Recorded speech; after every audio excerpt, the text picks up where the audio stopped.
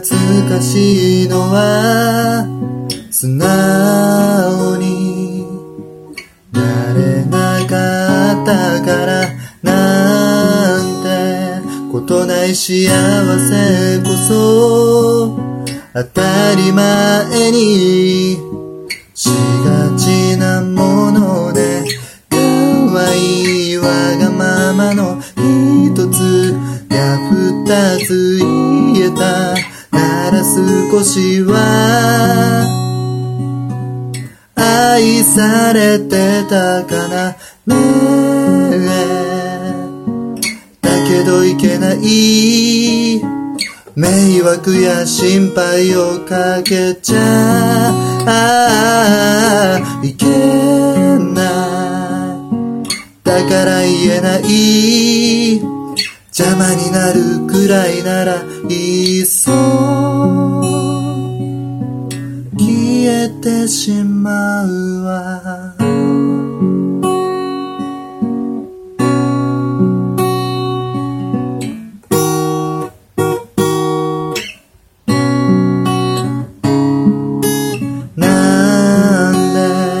今更になって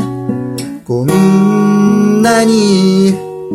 思いが募るかな後悔自分の気持ちに気づくのが遅すぎた今では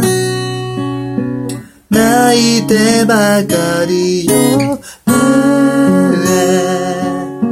そばに来たい何もかも投げ出して会いに行きたいなんてそんなドラマみたいなことを思うだけバカバカしいってわかっているけど何度もあなたがくれてい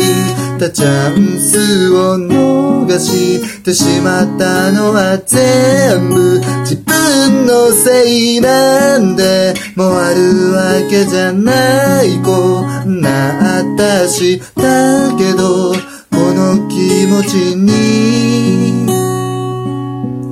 嘘はなかったもう一度会いたい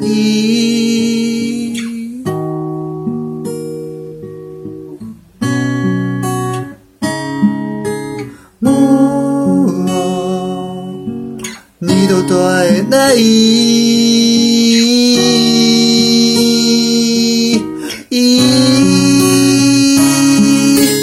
ねえ声が聞きたいできるなら触れ合えて確かめたいよなんてもう二度と叶わないことを思うほどバカバカしいってわかっているけどこの心この体全部引き裂かれてゆく